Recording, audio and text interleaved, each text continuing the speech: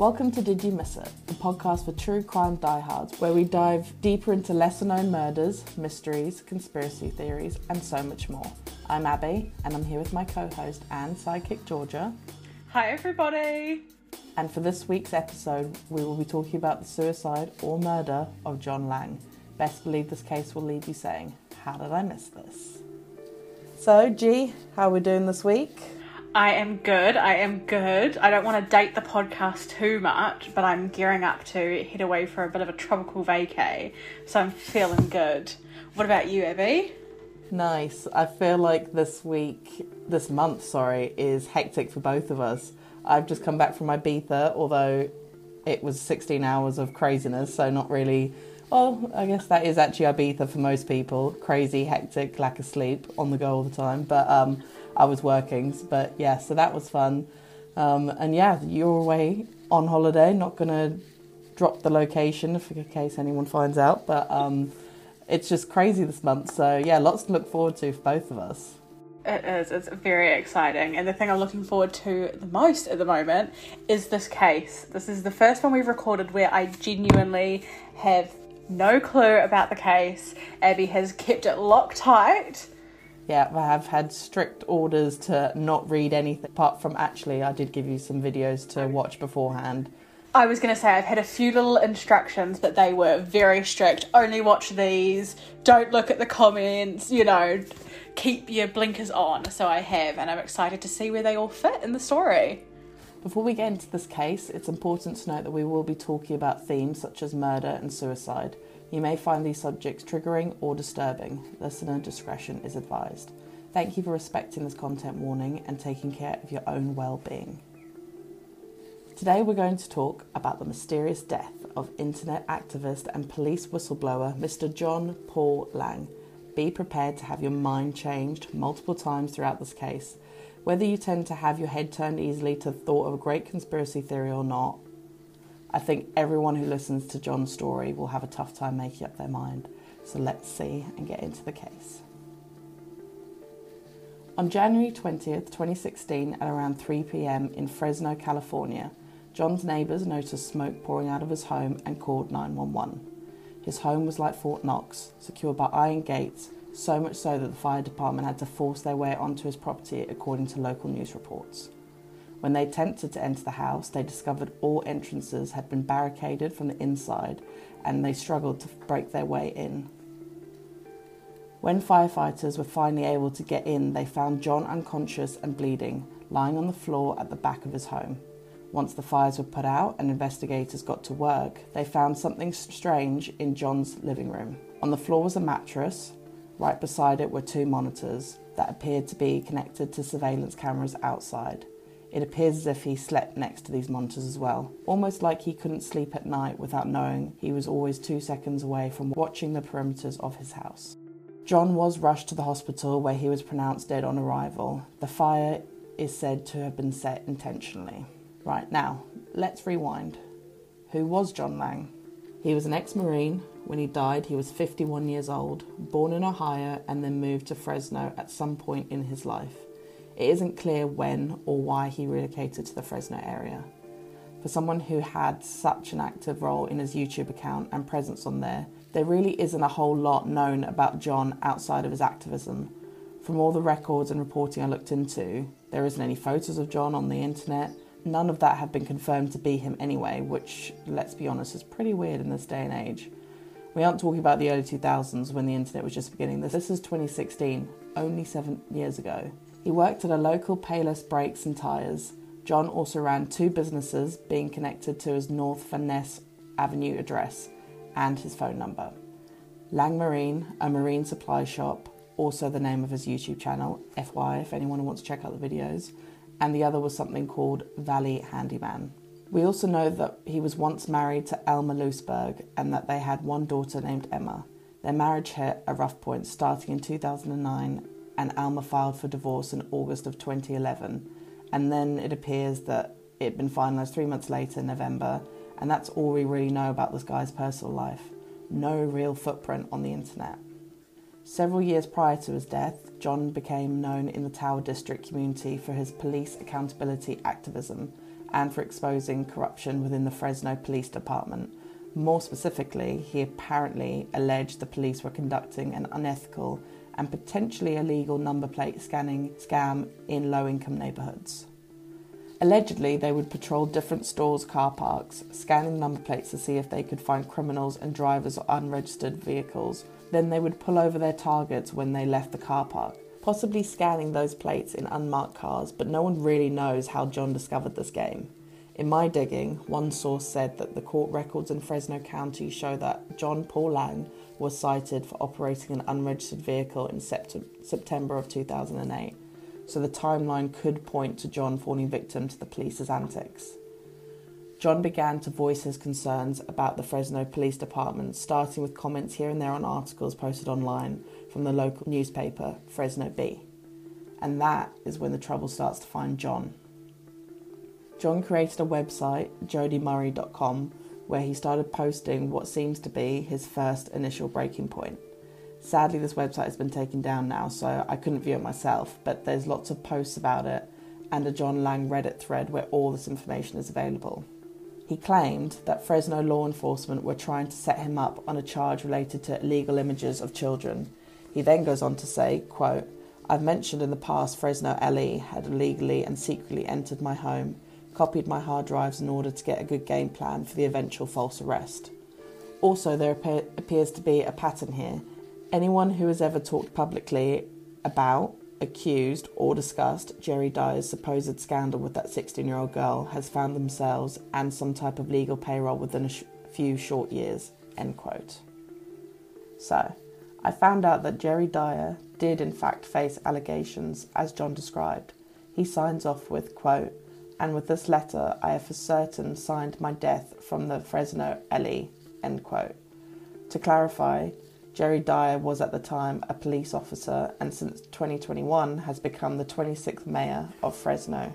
He also stated that in 2013 he sent emails to the Fresno Bee and the Sacramento Bee newspapers, informing their editors that a Fresno Bee employee by the name of Jody Murray had been sharing the IP log data of commenters of the newspaper with Fresno sheriffs, the same Jody Murray that John so kindly named his website after. And these same sheriffs were harassing these people who were posting comments on the website. John then claimed that after sending these said emails, he was being watched, followed and harassed by the Fresno Police Department, and that officers were using intimidation tactics against him. This is when the YouTube channel and home surveillance videos start coming into play in this case. He recorded most, if not all, of the alleged incidents either on jodymurray.com or on his YouTube channel, Lang Marine. As I said earlier, I suggest checking out this YouTube channel for yourselves to see what was happening to help make up your mind on this case. Because I'm not gonna lie, the comment section is a true crime conspiracy theorist dream, as G would know. I was going to say, I love my true crime, believe it or not, but I'm a big conspiracy theorist. That's probably where my heart resides slightly more, and it took everything in my power not to scroll down and see what the people of YouTube were saying on these videos when I was doing my strict research. It was, I'm excited after this to go back and look. Yeah, I was going to say, you'll definitely go into a deep dive afterwards and get lost in a little wormhole of it. John frequently posted footage from his home security cameras. He also filed a complaint about all the goings-on to the Office of Independent Review in March of 2015, which John claimed heightened the harassment from the local police. Both G and I have watched these videos to try and decipher what's going on. So, G, as we mentioned before, I'll put you on some strict research plans, but do you mind talking us through the video John took in April 2015 on his home surveillance? Of course. So, it starts with a dark-coloured van, which can be seen parked directly opposite from his home. Its side sliding door open, and someone can be seen holding up some kind of large camera pointed in the direction of his house. It looks like a camera you would use to be filming things on the go, I guess, as it's got a handheld base to it that I believe is used to stabilise any motion. That's not something you would see every day, but if it happened to you, would you also think it was you being filmed, or would you just think they were fooling around? So I looked into what John thought and also what the public thought. And so John's perspective was he thought it was an infrared thermal imaging camera penetrating the walls of his house, so the Fresno police could basically see if he was home and track his movements. In the same video post, he commented saying, quote, "They then phone a waiting second party with information as to whether or not I am home," end quote. The public have since debunked this. Camera experts have come forward to say that it looks like a Canon X, which is a pretty standard camera for filming TV and production, and definitely not a thermal imaging one. Also, apparently, even if it was a thermal imaging one, it would never be strong enough to look through the brick walls of John's house. Also, wouldn't they be more subtle about it?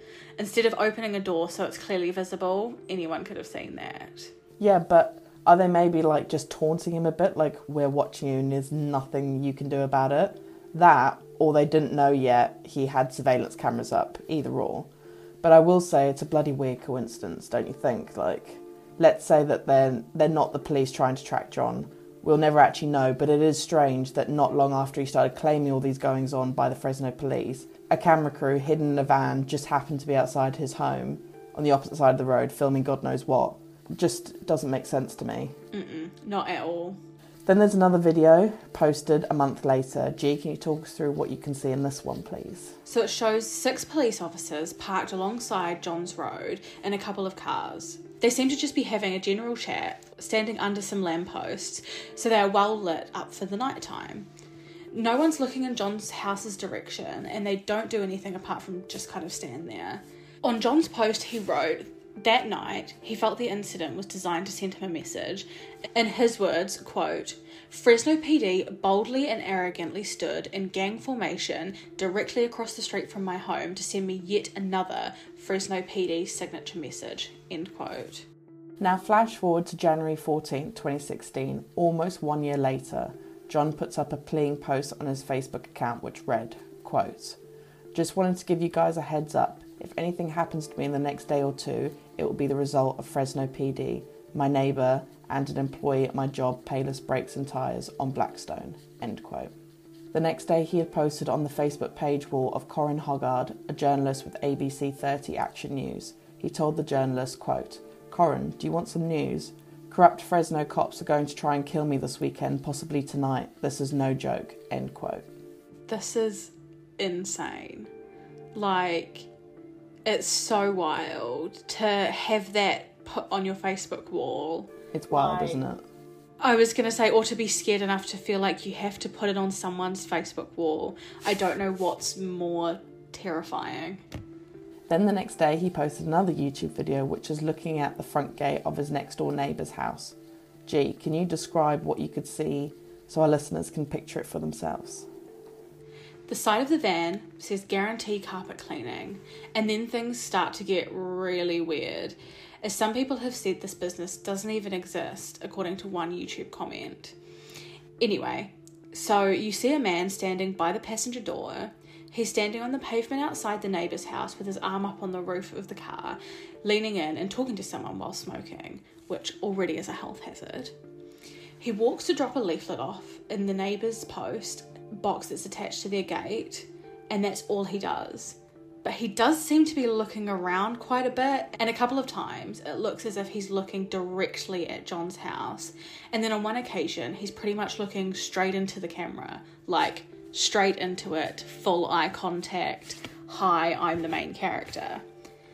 We don't know how visible these cameras were to bystanders, but that still feels pretty sketchy to me. Yeah, agreed. So then I got into a black hole on Reddit and other chat forums, as I do. And people were commenting about how fake the website looks and like it's not a legitimate company. So of course, as any good sleuth would do, I googled it myself, and I have to say it is a very, very basic looking website. No reviews, nothing showing any sort of interaction. There's no photos of jobs they've done or anything like that, and the company has no base office or address. Weird, if you ask me. So the company was originally registered with the state of California in 2015, and then it was owned by a Clovis resident, which is somewhere in California, by the name of Zaki, and in 2019 the company was dissolved. Now back to the topic of whether this business is real. Those Redditor sleuths I was talking about have taken it upon themselves to actually call Guarantee Carpet Cleaning, and were shocked when someone answered and confirmed it was a legitimate company. Another person, though, they said that the website was deleted just after John posted the video and 3 days before his death. But like I say, I found the website myself, so unless it's been put back online since then, this could be someone trying to add details that aren't true, trying to get themselves involved in the story. I don't know. But if this is true, isn't that really suspicious? Like, it is to me. The caption of the same video, John said, quote, "If I turn up missing or dead tomorrow, remember this man. I think I seen a couple of guys sneak out the side of the door and into the building when it was parked in the carport this afternoon. I've been causing the city of Fresno a lot of problems recently, which I now regret." End quote. This foreshadowing is crazy to me. Whether John was correct or had extreme paranoia, he was right about his death. Like, come on, he turns up dead 3 days later. Honestly, it's insane. Like, yeah, like you say, whether he's right or it's paranoia, it almost doesn't matter because it happened. Yeah, how weird of a coincidence could it be? Exactly. Like, the world is small, don't get me wrong. Coincidences happen every day, but I don't necessarily think things like that just come out of the blue, especially knowing what we know. That same night, he put out a Facebook post begging for protection, which read, quote, "Anyone want to crash in my pad tonight? Must be a legal gun owner. I think the bad guys may come and get me tonight." End quote.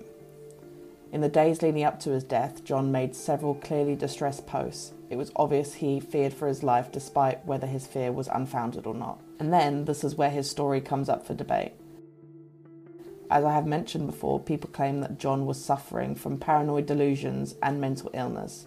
But this cannot be confirmed. Like, there was never a diagnosis, and John never reached out to family or friends to convey this. He truly believed he was going to be killed by the Fresno police. On the other hand, anti-corruption activists say that this is yet another case of killing off a whistleblower. When John Lang's body was discovered by first responders, a Fresno Bee journalist, Rory Appleton, originally reported the death was suspicious and was being investigated by homicide detectives. According to this initial article, Fresno Police Lieutenant Joe Gomez said that John had sustained multiple stab wounds to his abdomen and upper back, but it wasn't clear if he died from the injuries or from the fire itself. I mean, that sounds like murder to me, right? Yeah, I don't think you stab yourself in the upper back. I don't know how flexible his shoulders were, but it doesn't scream suicide to me. No, so remember that, put a pin in that. 4 days later, the Fresno Bee once again reported that John had sustained multiple stab wounds to his abdomen and upper back.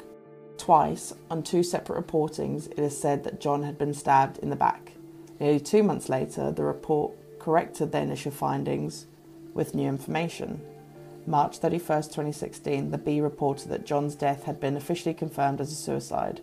You heard that correctly. Not homicide. I'm sorry. What?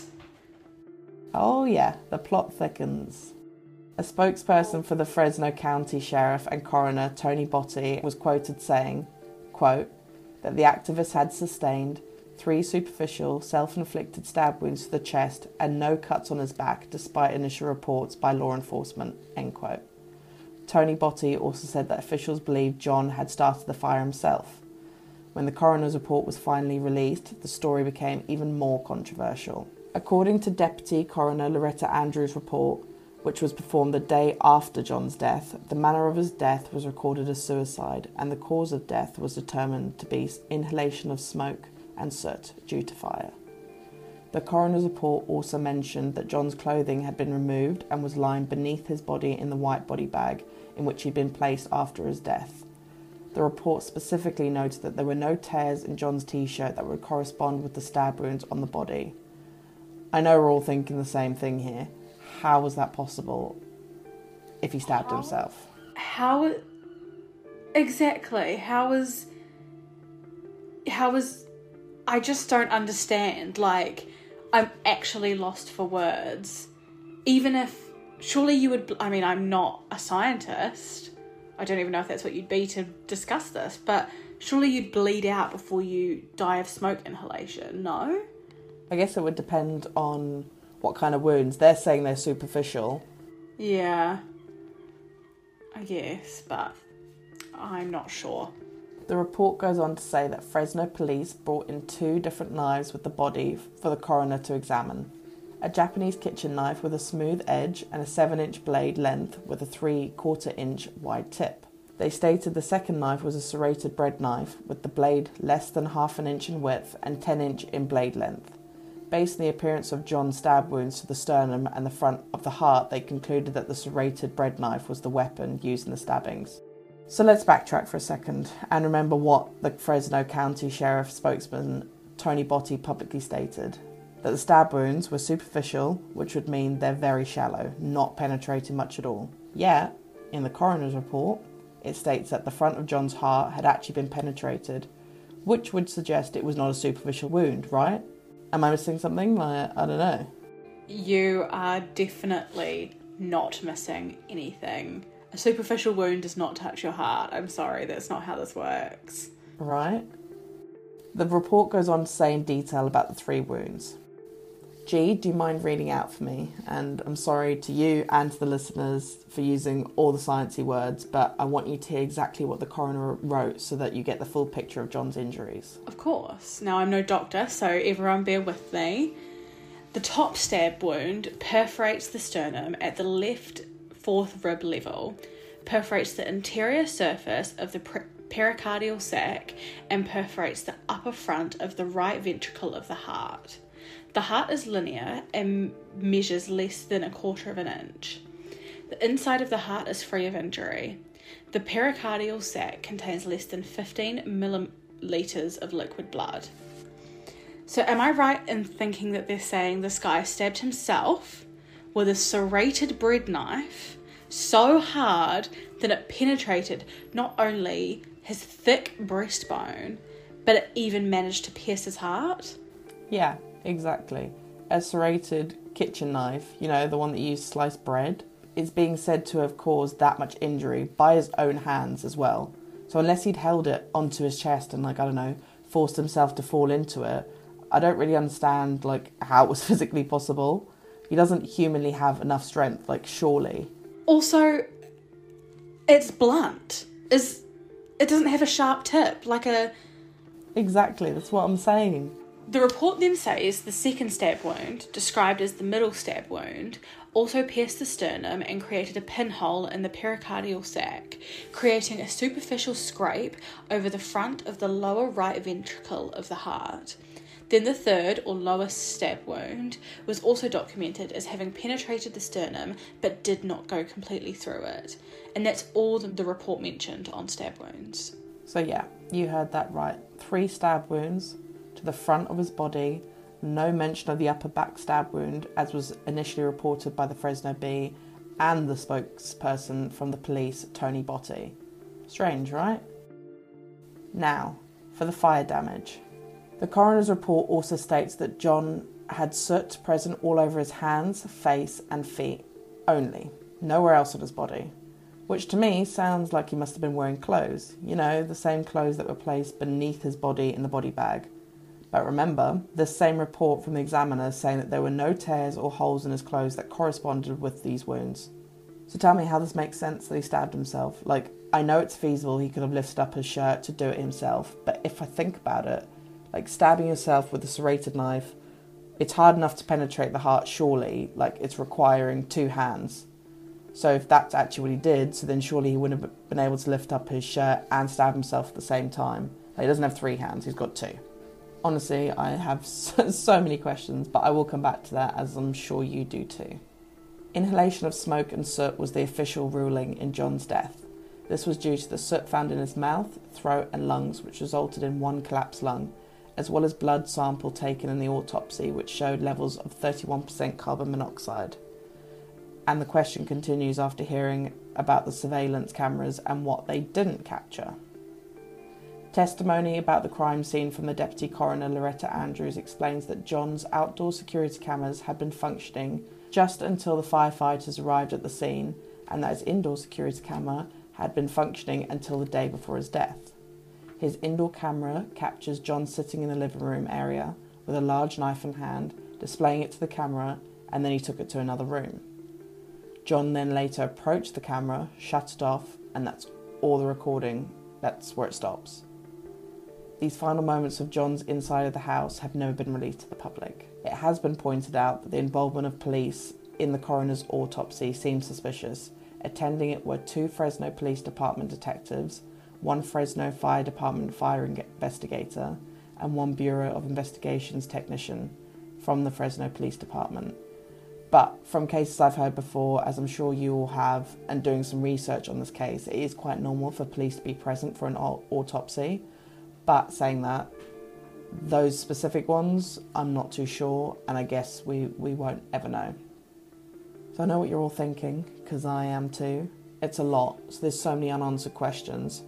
How did he get stabbed? Why did his shirt have no holes? Why did they initially say he was stabbed in the back? I can answer one of these questions for you. So Fresno Police Department said the initial reporting was a mistake and incorrect information was given to the public. I don't know how many times I've ever heard that before. It's a first for me, but okay. That's what I was just about to say. I don't think I've ever heard of a kind of high-profile case like this where, the first report is, and they have to kind of almost cover their ass in a way. Like, you don't say anything until you know something. Police aren't there to make, guesses off of nothing.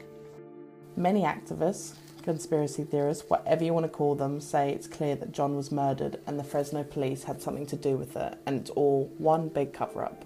On the other hand, you have members of the public saying that John was clearly paranoid and he had a mental illness that needed treatment. And honestly, I can see both sides. In my head, it can't be a coincidence with the cameraman outside John's house, then his letter to the police signing his life away, basically, after calling out Jerry Dyer, and then his final post on Facebook, plus the self-inflicted stab wounds. But then on the other hand, he was barricaded in, so how did anyone manage to escape if someone else did do this? And he supposedly turned the camera off himself while holding the knife, so that kind of is showing what he was about to do. So now you've heard the evidence as well as the run-up to John's final days in his own words and thoughts. What are we thinking? My first thought is I'm glad I didn't do any previous research, because hearing that for the first time with the listeners has been a wild ride. I think up until we got to the stab wounds, I was maybe questioning, that maybe John was just paranoid and, things happen to people and sometimes they go, a little bit crazy. But the stab wounds really solidified it for me that I just don't see how someone could use a bread knife to penetrate not only their thick breastbone, but all the way into their heart. Completely agree. I can definitely see both sides to it, but none of the stuff makes sense. None of the evidence is pointing in the direction of suicide. You would think if they wanted to really do a good cover-up, they would have said it was the Japanese, the pointed knife, the big one that they'd used to do it. But they decided to go with the serrated knife story, and that just confuses me. Exactly. That's what makes me think that it is more of a cover-up, is the little mistakes that have been made. It's like someone wasn't clued in on the story. The poor intern, bless him, who's just there doing his job, wasn't clued in on the story that, no, we're not saying it's the bread knife, and no, we're not talking about the backstab wounds. Yeah. And these little things have slipped out that really do clue you on. I mean, including all the other stuff that John literally provided himself. Thanks for listening to this episode of Did You Miss It? Before you go, don't forget to show some love for your newest obsession by leaving us a review on Apple Podcasts and Spotify, and stay up to date with us on social media at Did You Miss It Pod.